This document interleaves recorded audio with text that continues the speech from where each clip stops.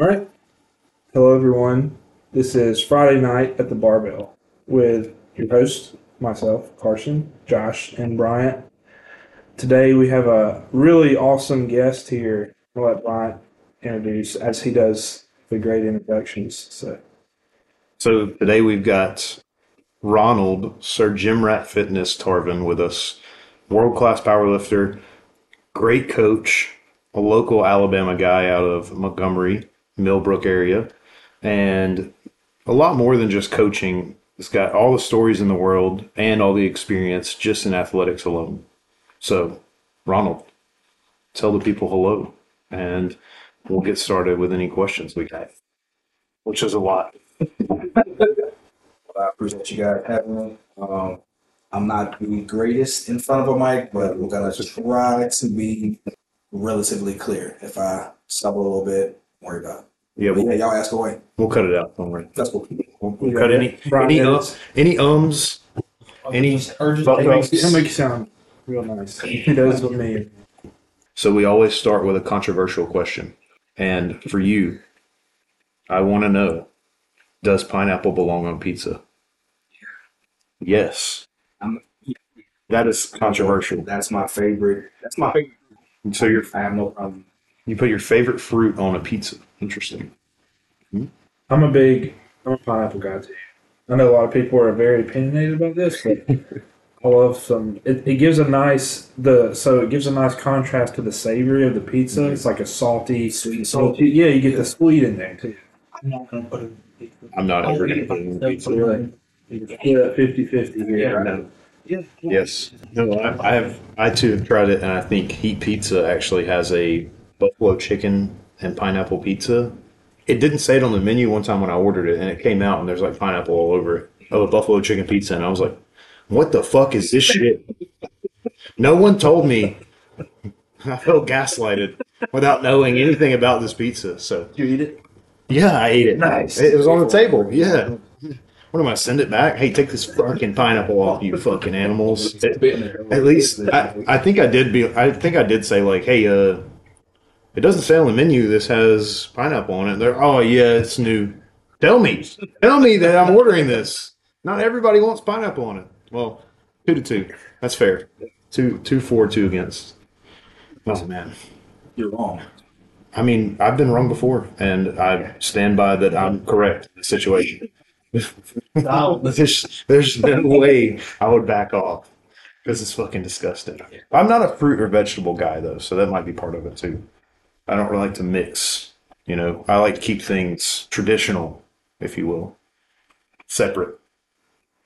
I have some other ones too. I tempted. Get a hold of it. Oh yeah, I went down one night and like Googled controversial debate questions. I asked other people. That's how I got the straw one.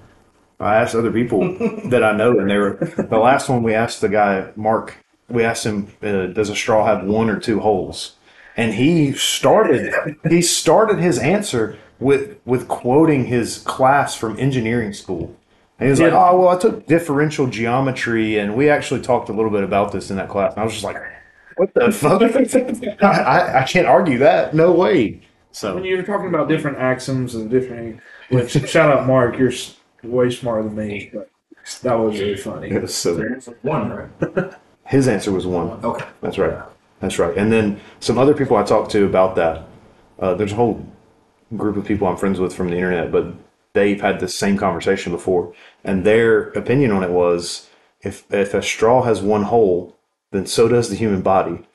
Your mouth and your anus are the same hole at that point. And I was like, that's pretty tough when you put it that way. Get in the murky water there, literally. Anyways, when they said that, I was just like, oh, I did not think of it that way.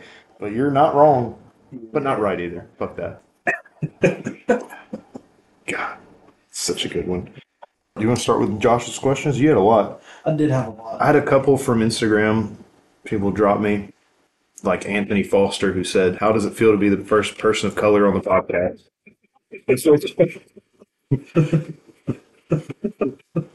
Which I'm sure feels just awesome. Finally It feels pretty damn good. Finally. I just want to do something. getting off the back of the bus. That was good. I feel like that's a good one. I know you got the bucked up shirt on. Yeah.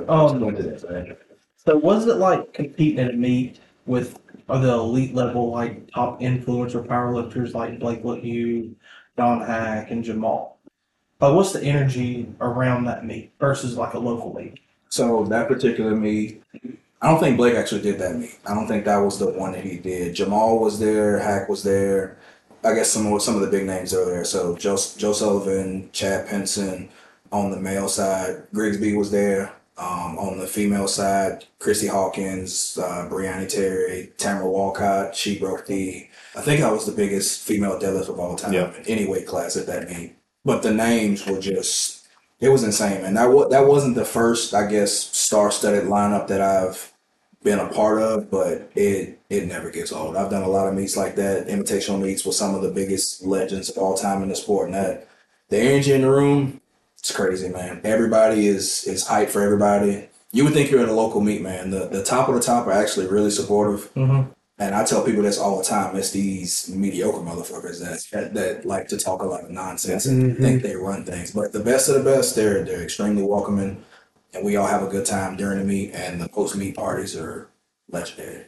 To say the least. I've heard a couple of words be thrown around about those. You know what? I won't even get into all of that because I haven't taken part in some of the things that y'all are talking about. But you know, being friends with some of the people that take place in some of that stuff, I've heard some stories. I've heard stories, but no confirmations.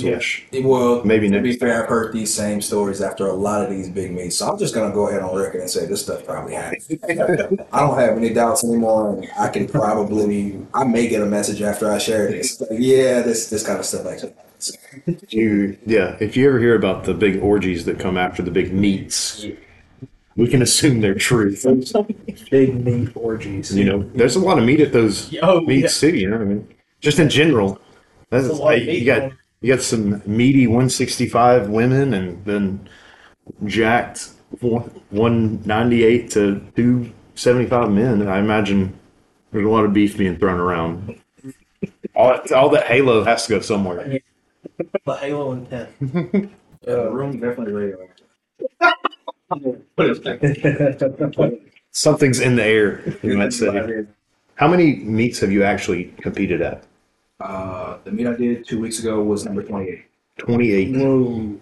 Still doing the damn thing. Started first meet was my first sanction meet was in November of 2014. I did 7 meets in my first 14 months.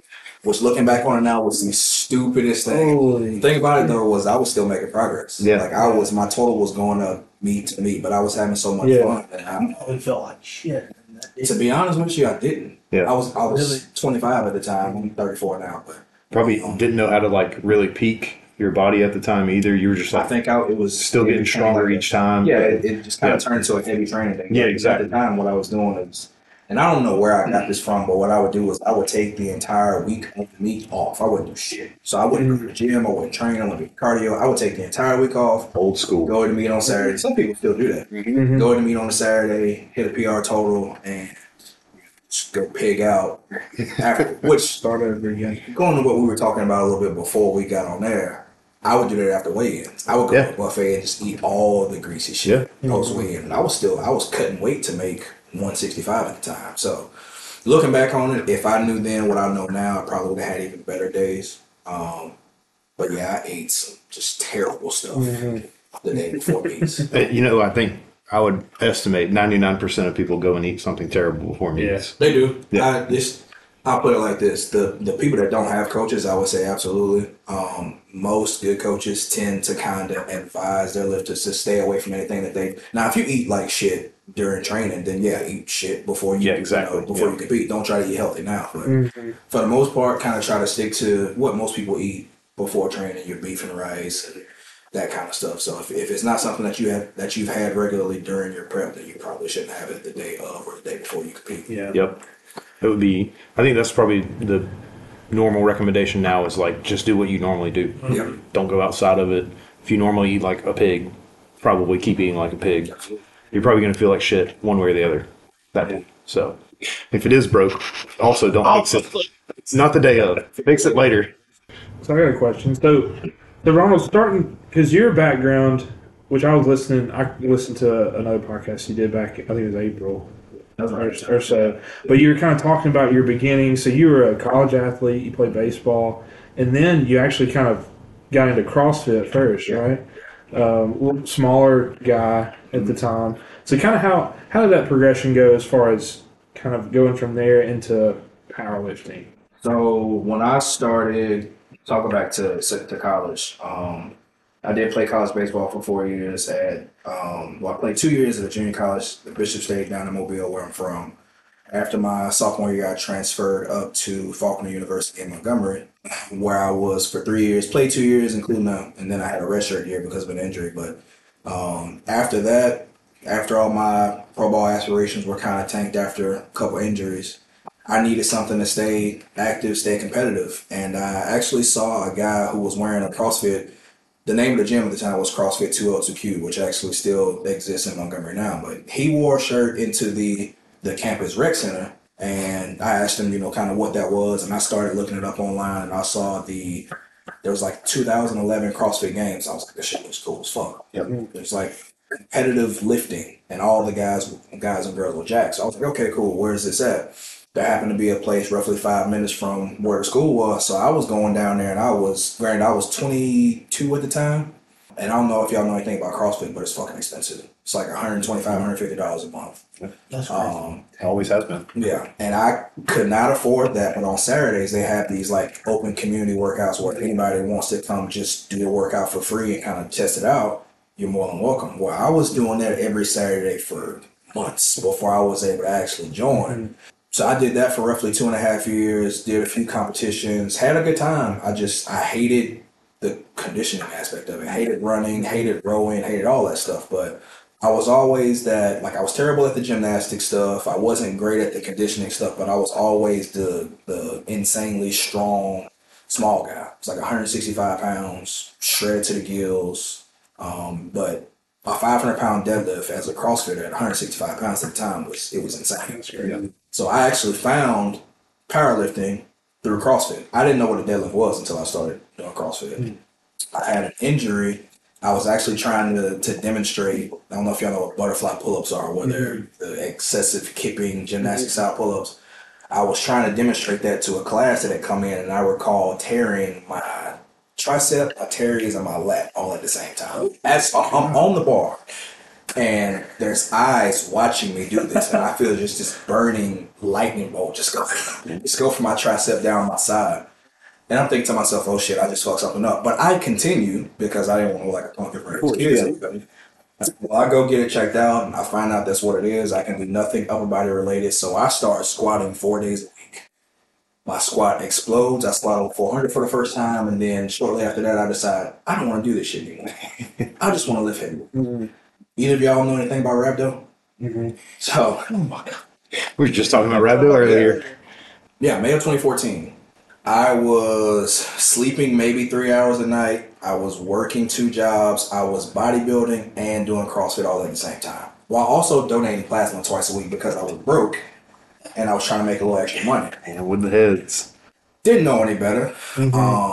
After just an all-out arm workout for like 3 days, I couldn't move my arms. Arms are locked up, super sensitive to the touch. Everybody's poking my arms, thinking it's funny. I'm thinking to myself, I just got this extreme pump that just lasted one evening at like 7 o'clock. I go to the bathroom. Water is coffee black. So again, I'm thinking nothing of it. I'm 25. I'm invincible at the time. I'm thinking I had like 3 energy drinks today. Something's fine. Everything's fine or whatever. At midnight, roughly maybe a little bit before midnight, I go to the bathroom again, and the girl that I was seeing at the time, she was like, you should probably go to the hospital. I was like, no, I'll go in the morning. She was like, no, you should probably go now. So I go to the hospital, go to the ER, and the guy comes back. He's like, well, what brings you here? And I said, I think I have rhabdo. He goes, well, what makes you think that? I said, I looked up all the symptoms, and I have all the symptoms. He goes, 99% of the time when people tell me they look up the symptoms, chances are they're wrong. He walks out of the room, comes back, he goes, well, you were right. I was like, cool. So when do I get out of here? He said, oh, you ain't going anywhere for a while. So I ended up in ICU for 6 days. I lost like 11 pounds while I was in there. And he actually told me, he said that if I had waited until the morning to come in, that I was going to be a dialysis patient for the rest of my life. I would have lost my kidney and would not be able to do anything close to what I'm doing now ever again. So shout out to the young lady I was saying that I'm extremely grateful. Saved your life. But after I got out of the hospital, like I said, I lost like 11 pounds, and I just decided, well, I'm already lean anyway. Let me prep for a bodybuilding. Stupid. Meathead mentality. 9 weeks later, and I actually have the transformation from me being in a hospital bed with wires and tubes hooked up to me being just diced on stage. It was.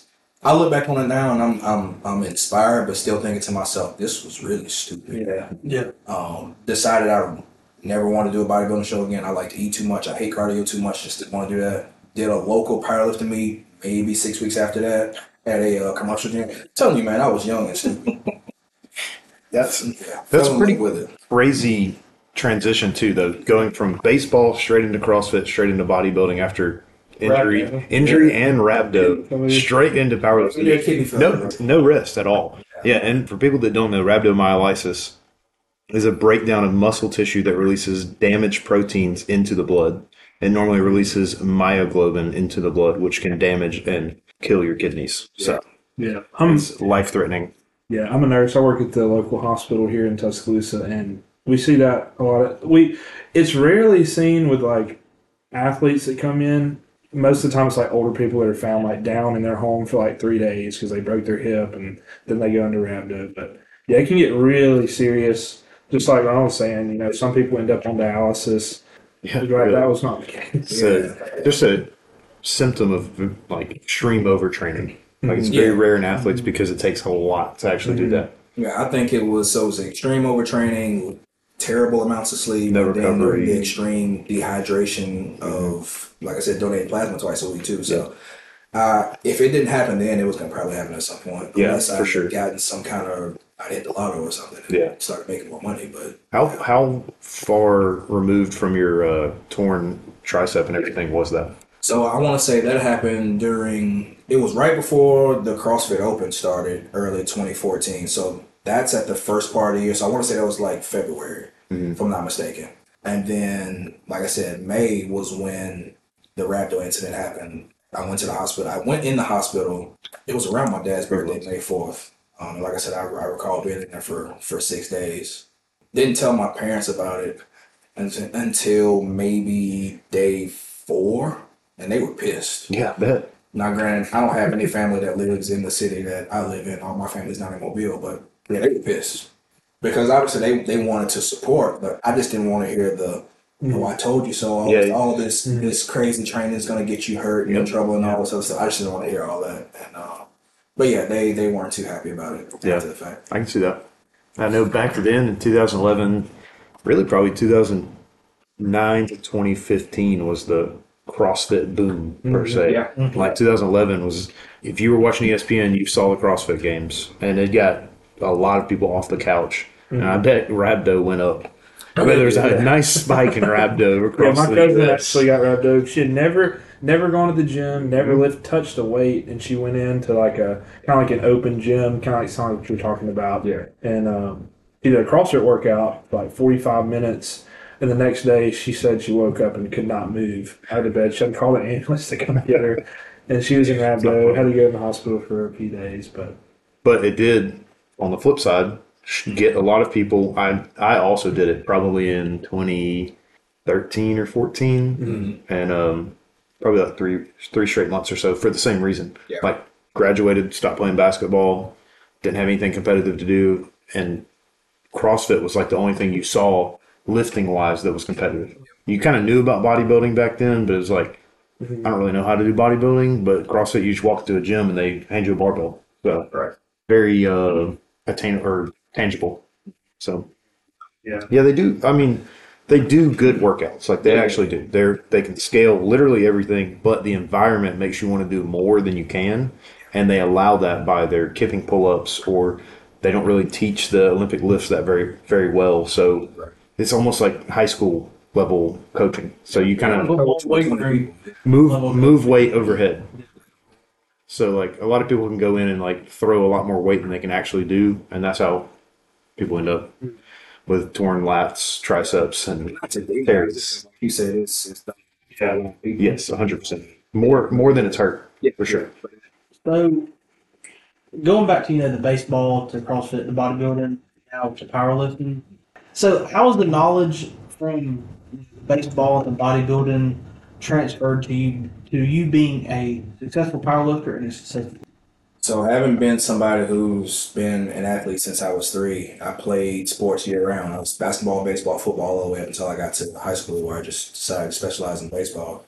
I had a heavy work ethic instilled in me from my parents, especially my pops who's worked 2 and 3 jobs for a lot of his life to help support myself and my 2 sisters and my mom. So honestly, a lot of the values as far as, work ethic and staying on task and taking things seriously at all times, not taking things for granted. I try to honestly lead that by example when it comes to passing that down to my lifters, because I do have a lot of lifters that will come to me initially kind of just going through the motions, going to the gym and not doing things to their full potential because it's not a lift that they enjoy and stuff like that. Asking specifically to not have to do certain lifts because they don't find it fun or it's not something that they want to do. Just kind of, letting them know that you're going to have to do things that you don't necessarily enjoy doing if you want to progress. And honestly, if you're in powerlifting and you expect this to be fun all the time, you're in the wrong sport. This is a monotonous sport. There's 3 lifts for a reason. You get better at squat, bench, and deadlift by squat, bench, and deadlifting. There's not, you can throw all the accessories and variations and stuff at lifters, but ultimately, if you're not proficient at the actual main 3 movements, no one cares how much you reverse band, such and such, or what you box squat, or all this other stuff, not to go off on a tangent, but if you can't transfer these specific movements to the actual comp lifts on the platform, it's pretty irrelevant once you compete. Now, if you're not competing, you're just training for enjoyment. That's one thing. But once you step on the platform one time, the only thing that really matters is what you do on the platform. Yeah. I think I would agree. I want to know, kind of transitioning from that, who are your influences in your style of coaching? Like, who influenced you to coach the way that you do? Because you said you coach, and you told me earlier you have around 40 athletes. Roughly, yeah. But So yeah, I mean, that's a lot of athletes, and everyone's individual to an extent. But like you said, squat, bench, deadlift, what we're trying to get best at, it's going to be pretty specific most of the time. And who kind of influenced you to take that direction? Yeah, so the very first coach I had was in 2016, Chad Wesley Smith. And the juggernaut training principles, the scientific principles of training was the methodologies that he followed. I learned a lot from him, and after my time working specifically with him, I did a lot of studying the stuff that he wrote. I watched every seminar that he had on YouTube at the time. He and Brandon Lilly at the time, who was the founder of the Cube method. Those were 2 of the more popular programming methodologies around at the time. There was, I think Fifth Set was around at the time too with Sweet Burns.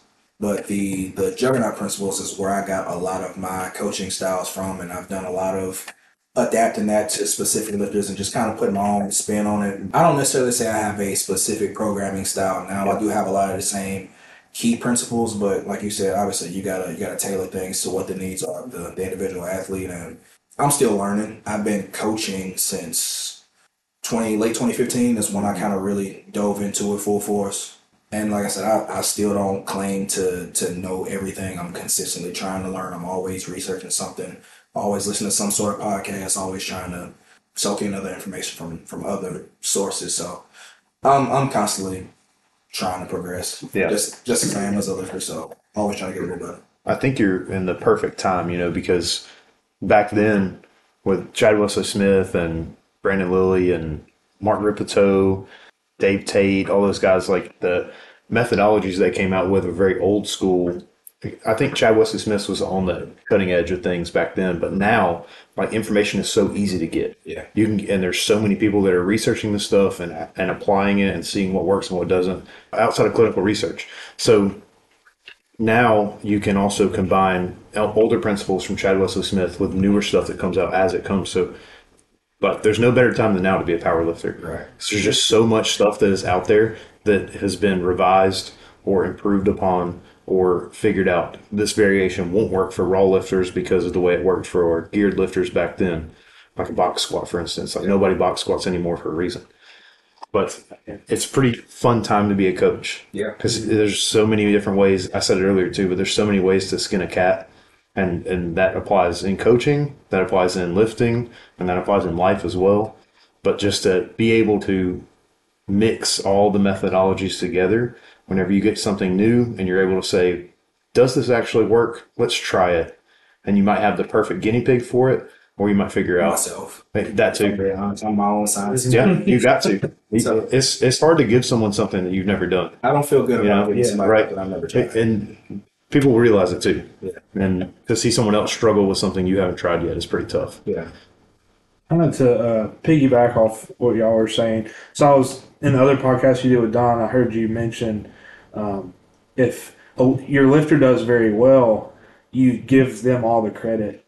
But if your lifter doesn't do well, you kind of take that personally and you take responsibility for that. I think that speaks a lot to how you are as a coach, but also to your character as a person. So in saying that, so what would be like more satisfying or fulfilling to you, like seeing one of your athletes hit a big goal that they've been wanting to for a while, say like a total of however much, or going to a big meet yourself and like hitting a big goal that you've had? Oh, that's not even close, man. It's always going to be my athlete accomplish something that they've been wanting or didn't think was possible. And I say this, I've said this numerous times. I'm 34. I've got, probably 4 or 5 years where I feel like I can consistently kind of stay near the top of the game, but I can be a great coach and continue to improve until I decide I don't want to do this anymore. Mm-hmm. I think the powerlifting thing is going to be more so, if I were to continue, I feel like it would be, my body will tell me when it's time to kind of let it go or back off. But realistically, as far as a coaching standpoint, I can continue to get better at that and do that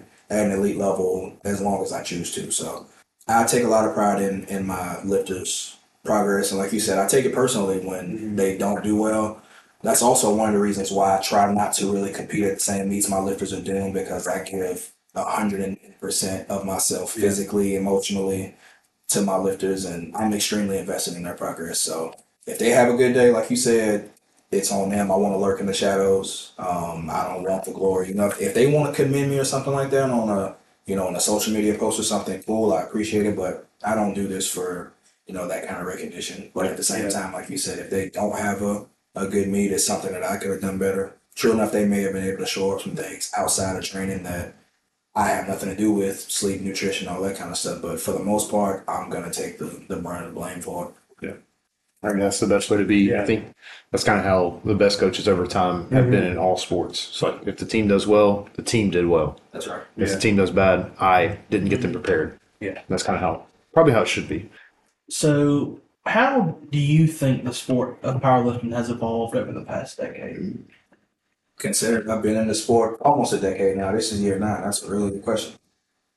So I'll put it like this: in 2014, when I did my first meet at 165, I think my first total was like 1370 something, and so at that time, that was top 25 on the planet at the time. You got 16-year-olds in that same weight class now putting up those kind of numbers. I'll keep it in perspective with that weight class specifically. In 2017, my best total, period, at 165 or 75 keys was 1592. And at the time, that was 17 pounds off the all-time world record. You got juniors now that are doing that and then some. So, and in some cases, there's probably 19-year-olds, some teens that are doing these ridiculous things. So the talent pool it's exploding. You got a lot of kids now coming from high school looking to powerlift after high school, and not just looking to go to college to play football, basketball, baseball, and stuff like that. There are potential continuous education opportunities via scholarships now with powerlifting. Not to mention a lot of competitive avenues. There's collegiate nationals and multiple federations. There's just a lot of ways that people can get into the sport. And now you're seeing these genetic freaks come from, they played college football for 2 years, decide they don't want to play football anymore. Now you got this freak of nature running back that's been training in his shed with 30-inch quads that's squatting 700 pounds as a 22-year-old running back. It's just, the talent pool is just continuing to explode as the sport continues to get more exposure. And I mean, 5 years from now, it's going to be what we see now is the tip of the iceberg, in my opinion. I think there's going to be some numbers that we think are unfathomable now that are going to be just blown away. Just like numbers that are being hit now 5 years ago, we didn't think were possible. You see people under 200 pounds, like Chad, for instance, just as a name drop, Chad Benson's probably going to squat a grand around 220. Yeah. I say that's just somebody that I know personally. I'm not going to drop many names, but he's one of those guys that I've known for a while that is just absolutely defying what anybody should be perceiving as possible, in my opinion. The thought of even standing that weight up, let alone, going down and squatting it. And I think, so the first person that actually tried that, Yuri Belkin tried that at Big Dogs like 3 years ago. He actually attempted to squat 1,003 at like 225 pounds. Scariest thing I'd ever seen in my life. He stood it up. They moved the mono hooks. He put it back down. He was like, "No, this isn't. I want to feel it. I want to feel it." He was the lightest guy in that meet, about probably well over 100 pounds, and he still placed top 3 at that meet. Crazy. That was wild. A lot of people don't know the like some of the OG, what I would consider goats of the sport. Before Hack, there was Yuri as the unbeatable kind of the. If this guy signs up for a meet, you already know if you're doing that meet, you're playing for second place. If Hack signs up for a meet, you can kind of go ahead and chalk it up to we're playing for second place. Yeah. And I think so. That was going back to the showdown. That was the first meet that probably actually the only meet that I've done that he was in. But the 2016 Boss of Bosses, getting to compete with Yuri personally and Dan Green, who was the person. He was the reason that I got into the sport. Dan was that guy that he kind of broke the mold of, at the time, powerlifters being just thought of as just really big, burly guys that go in and do singles and doubles and then go to a buffet. That was kind of what it started to be. He was kind of this guy that was this off-season bodybuilder build that was the strongest guy on the planet in his weight class at the time. If you'd given him 6 weeks, he could have stepped on a bodybuilding stage and probably wrecked the light heavyweights. So getting to compete with him at his meet in 2016, it was... going back to what I was talking about with one of the most insane lineups. To this day, Dan Green, Kevin Oak, Yuri Belkin, T. Cummins, back to back to back to back in the same flight. Larry Wheels was at that meet. Steffi Cohen was at that meet. Malik Durstein, Richard Hawthorne, Brandon Franklin, Brandon Lilly. Like, that entire meet was just loaded with stuff. All fun. Yeah, so a lot of those names now, you ask a lot of the people that are in the sport or just got into the sport in the last 3 years, they've never heard of those. Yeah, that's what I was about to say. It's funny, those OGs now. Yeah. So, and I try to tell some of the younger lifters at my gym and then some that I coach that, hey, if you haven't been in the game for more than the 3 years that you've been in, you really truly don't know shit.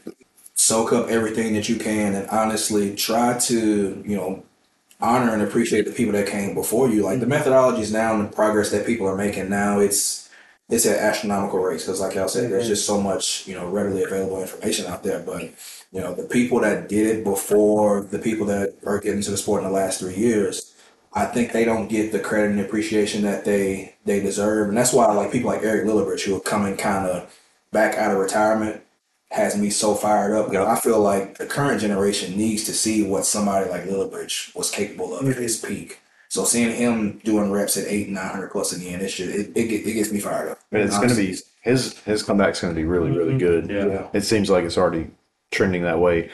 Just to kind of tag along with that, like, I think in any sport, there's always that, oh, well, this will never be surpassed. This record will never be broken.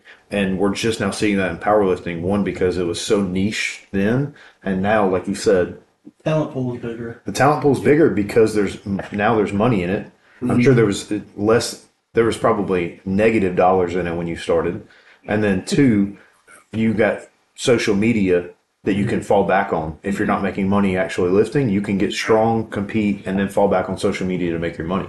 So even if you think about it, it's like something that's been around since like the beginning of humans running. It wasn't until 1954 with Roger Bannister they finally broke the 4-minute mile. No one thought it could be done until after that. So now we're finding this is like our 4-minute mile, right? In powerlifting. Everyone's finally like, oh, well, we got 18-year-olds squatting 700 at 165. raw. It's kind of like, oh, well, maybe there is no limit. Right. You know, when's somebody going to squat a grand under 300 pounds or 275? Chad Benson. Right. So, and two, with, you know, like you're saying, you've got so much more information now and the science-backed data and the best way to do things, but you also have, since it's becoming more mainstream, especially with like TikTok and Instagram and everybody posting their like heavy lifts. Now you're having these like outliers, these kids that, you know, are just Freaks. yeah, just freaks of nature. You know, like I can't remember the guy's name, but the guy that competed at Worlds, and I believe it was 220. He was a junior or a teenager. the mustache. Yeah, and he lifted in a storage shed. Like he worked out. He had a like a rack in a storage building, and that's all he did was like lift. And then I think he pulled like over 700 pounds. He's like 18 or 19 years Well, old. I know there was a junior, probably around that weight class, that came in at, I thought he was less than 220, but he came in and ended up benching a world record out of nowhere. And he like opened with 402 and ended up benching like 470 as a junior in under 220. He's a job. And yeah, that was the crazy thing. He took massive jumps. No one expected him to do as much as he did. And it was just like out of nowhere, this kid, he was like, it didn't even look like he knew that he was about to do that. It was like literally out of nowhere. But you have like McVeigh, who you mentioned, McVeigh Stockwell. I mean, he's a 165er that's got a 1526 total at 19 years old. That's one of the kids that trained with Demarius. Demarius' guy. Yep. Talking about like, oh, people will never think this will be done. If you like, look at the equipped side of powerlifting with the king of the equipped powerlifting with Dave Hoff. Total 3103. Who would have ever thought that? Somebody total 30,000 pounds. I think he said over $3,000 3 times, 3 or 4 times. And then he does the 1 meet a year. He'll do the WPO, and then he'll do a PR in that meet.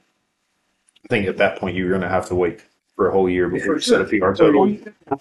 Yeah. But we're going to see that raw eventually. If it's not, 3Ks. if it's not Jesus, it'll be someone else.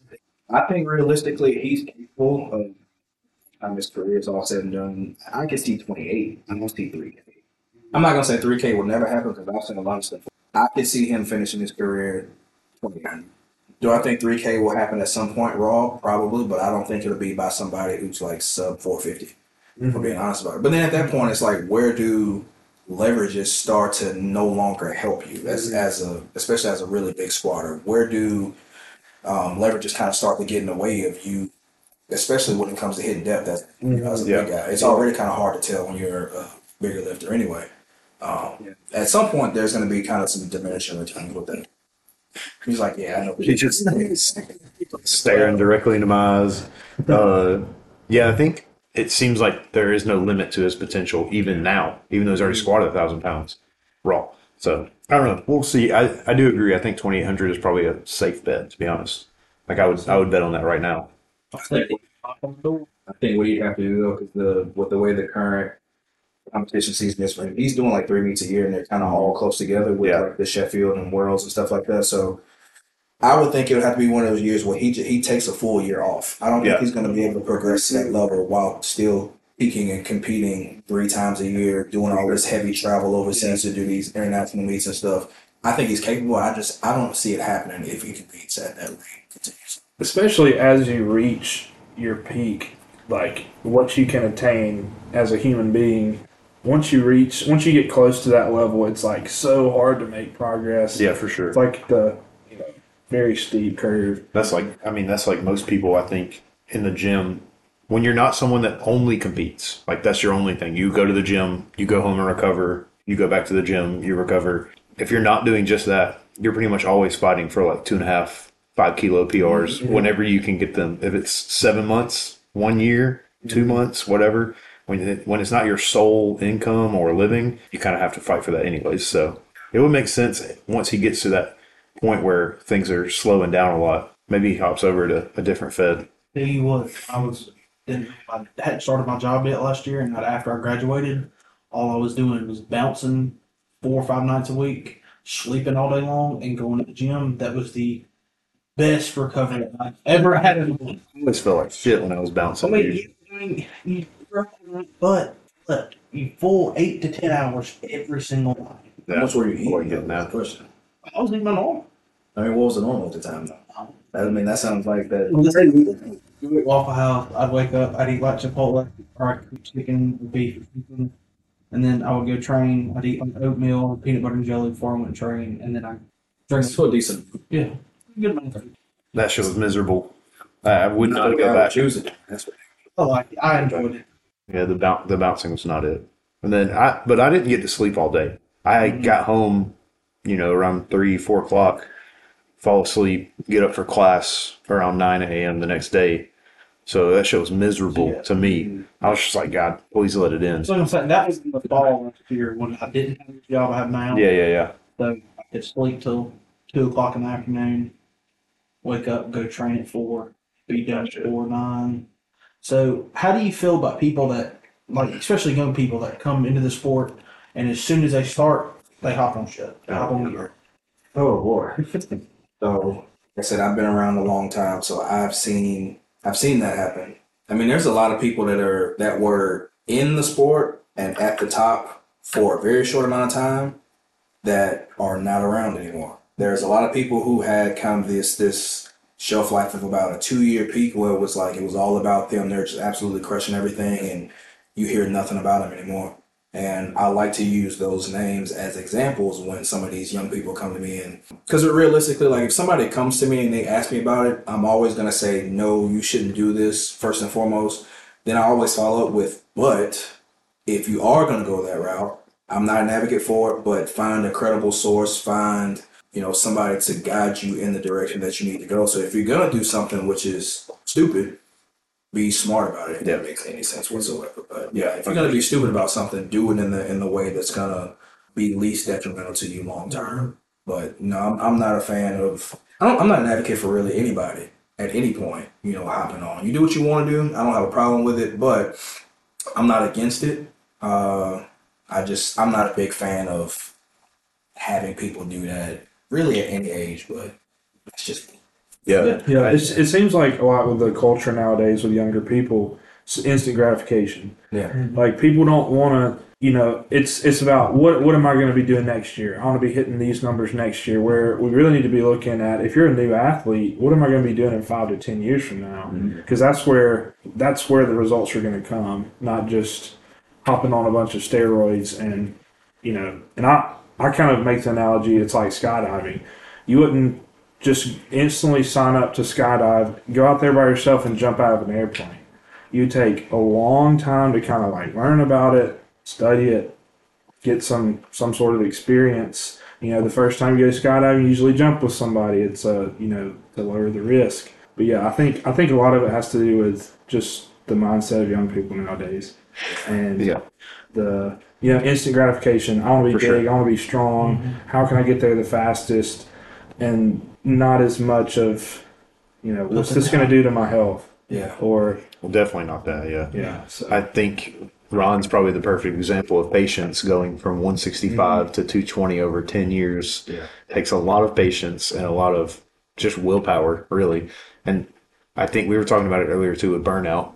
The fastest way to burn out is to hop on gear as soon as you start. You talk about like not knowing how to maximize your recovery, not even knowing how to really train, and just hopping on gear, probably the fastest way to a 2-year burnout. Yeah, you're not perfectly checking all the boxes outside the gym. Stress, sleep, nutrition, and then your training being on point. You really and truly have no business putting any hormones in your body. And I'll backtrack a little bit from what I just said not long ago about me not thinking it's cool for anybody to do that. I kind of take that back. I'll say more or less once you're kind of in your peak years and you've kind of hit more of I don't want to say a natural plateau, but once you kind of get to those, maybe mid-30s, late 30s or whatnot, at that point, I don't really have a problem with it because then now your natural levels are kind of maybe starting to come down a little bit, but you haven't become a man yet at 21, 22. Right. Your natural production isn't at its highest yet. So you're really and truly wasting the potential of the gear by starting it so soon. You haven't reached your natural,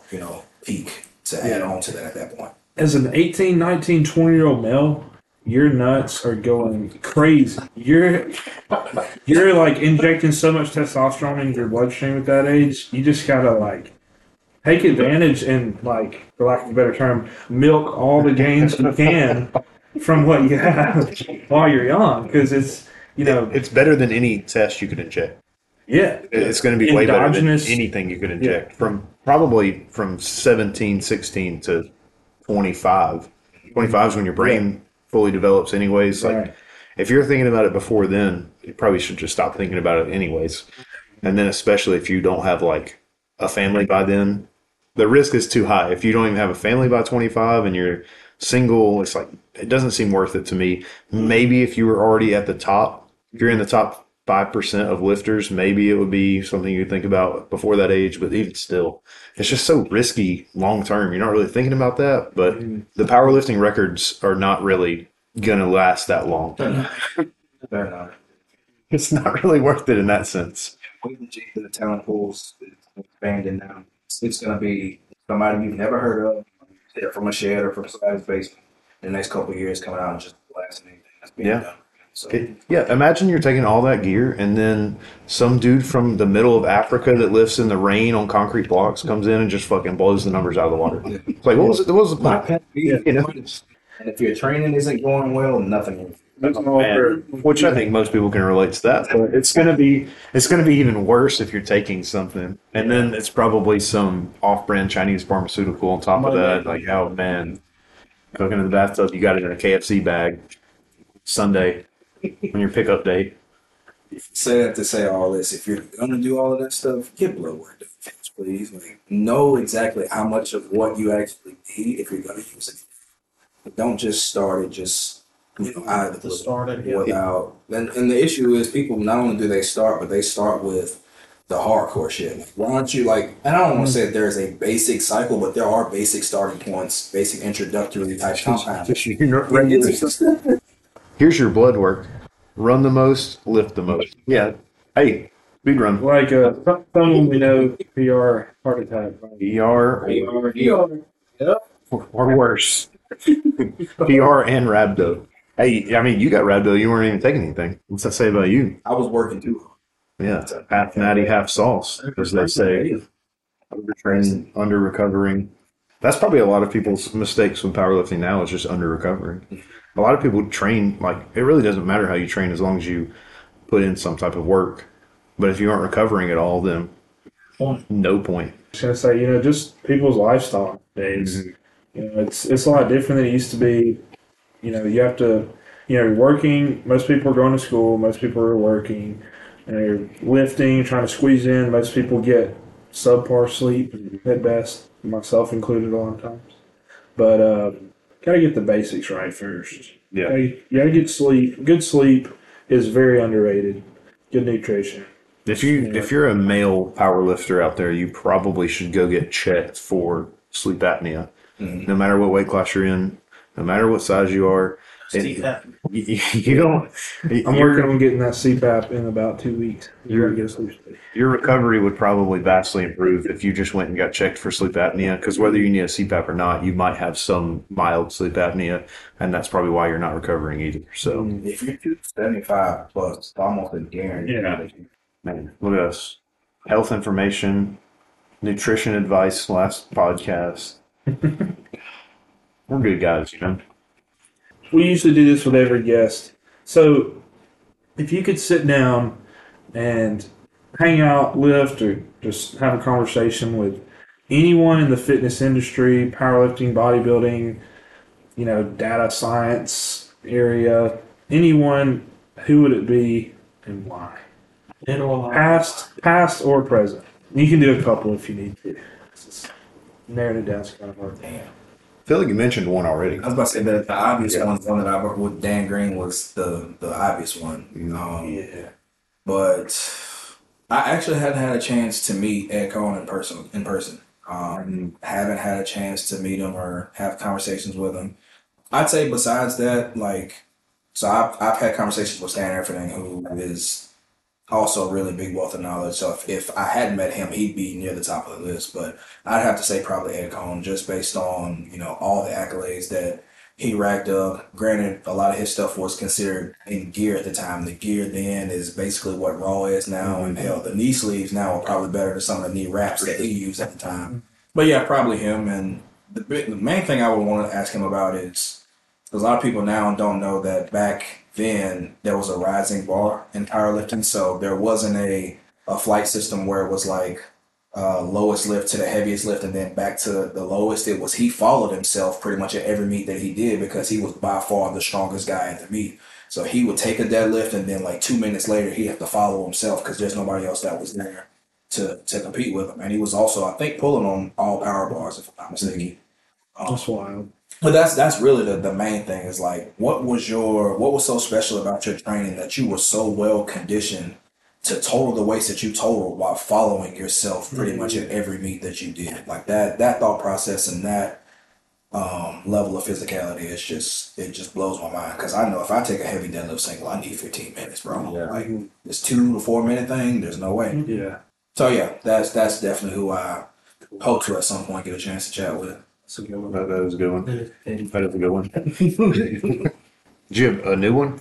It's the OG goat right there. It is though. He's probably still good. Yeah, I would say You're still right. good currently. You're right. To me, Hack still hadn't surpassed Yuri. I'm gonna get a lot of flack from a lot of these current lifters, these fanboys of Hack. Love Hack. He's cool. When I met him, cool guy. Yeah, I'm not talking shit. A lot of the people that lifted John Hack were not really around to see the run that Yuri went on. 'Cause Yeah. Yuri was the unbeatable guy that Hack is now. Yeah, he was. Yeah. Yeah, probably the most technically proficient sumo deadlifter I've ever seen in my life. Yeah. Open your tank. Yes. Open your tank. Well, he's talking about Yuri. I'm talking Yuri, but yeah, that was a couple turn. I've seen Blake LaHoo lift at Worlds. He did a training session in the back after Worlds, and that was pretty incredible to watch him. He's very technically efficient, and if he's off, he was using a power or a Texas deadlift bar, and he had been training on a kabuki bar because all the big meets were using kabuki, and he was talking about how different it is, and especially at that level when you're pulling 900 at 181, it's like it makes a massive difference. And if he's off by a millimeter, things are wrong, going bad. His training is wild. He was telling me he does literally singles and doubles, and that's it. No back offs, no accessories. He just comes in and does a single double on the main lifts, and then he's out. Some of that I think is to be able to keep his weight down because he's Yeah, that's probably true, pretty too. stocky dude, and if I'm not mistaken, I think this upcoming meet that he's doing maybe his last one at 181. So I would assume it's probably kind of tough for him to make 180. Yeah. But if he's doing accessories, it's probably that much tougher to keep his weight down. For sure. Which one is he doing? The American? American, bro. Yeah. So Everybody. That's going to be a crazy meet. I think this is like a really exciting time though in powerlifting. Just like you said, this is our breaking the 4-minute mile. 100%. Not only with like numbers, but also just with like production and like now the American Pro and all these big meets are kind of like a spectacle, more of a spectacle than they've ever been. Yeah, it's more visible now than ever, too. Yeah, Because and of it's live streams. It's just the production at meets are getting better. So, Agreed. all right. Well, Ronald, we really appreciate you coming up and spending some time with us today. We did a little lift at the gym before this. That was fun. It's really nice to talk with someone that has as much experience in the sport as you and the knowledge that you have. So we really appreciate it. Thanks a lot. And that is your Friday night at the barbell. Thank you. Peace.